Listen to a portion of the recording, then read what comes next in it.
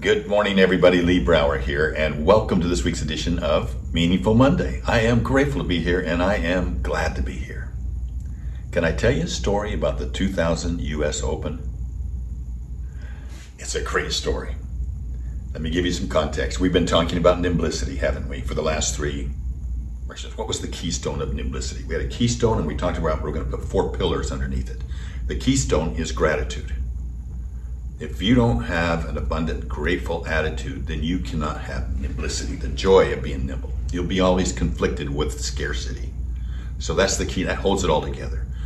The second thing is you've got to have a great vision. You've got to see a vision that has no destination, that just shows constant improvement and constant making a difference.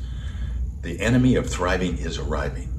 The third thing was that you want to have balance.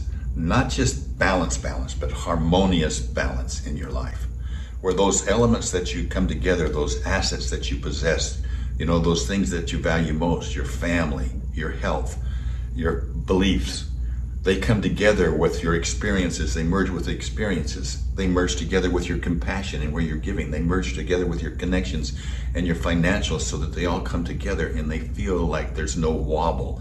They're harmoniously together. Now, the third pillar, June 2000. I happened to be at the U.S. Open.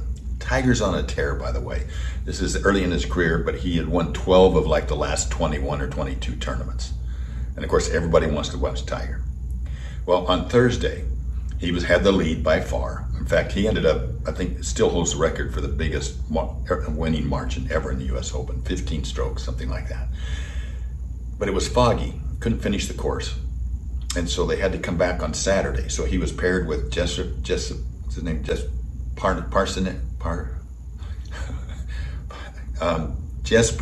Parnevik and Jim Fuhr. And so they kicked off. One thing that he didn't know when he teed off was that there were only 3 balls in his bag. And Steve Williams, his caddy, just about had a heart attack when he stuck his hand in the bag, and there were only 3 balls there, because he had remembered the night before when they finished, he had tons of balls in there. What he didn't know was that Tiger went and practiced in his hotel room that night and never put the balls back. So Tiger gets up and he cuts the ball on the first one. He kind of damages it, so he tosses it to a kid. And and Steve Williams said he wanted to run back and take it from the kid and say, "I'll give you one at the end of the round," but he didn't. Kid was so excited. Came around, got to 18. They still got 2 balls. Tiger gets up and hits the first one, in Tiger's words, halfway to Hawaii. Now, Williams said he, for the first time ever, was actually shaking. Can you imagine what would happen if Tiger, he went in there and there's no ball? So he tries to convince Tiger that he should club down and hit something besides his driver, and Tiger gets mad at him and puts the ball down and then rips it. Well, I happened to be standing maybe 20 feet from where the ball landed, and I was like, wow, this is good. So he and Steve Williams come up, they stand behind the ball.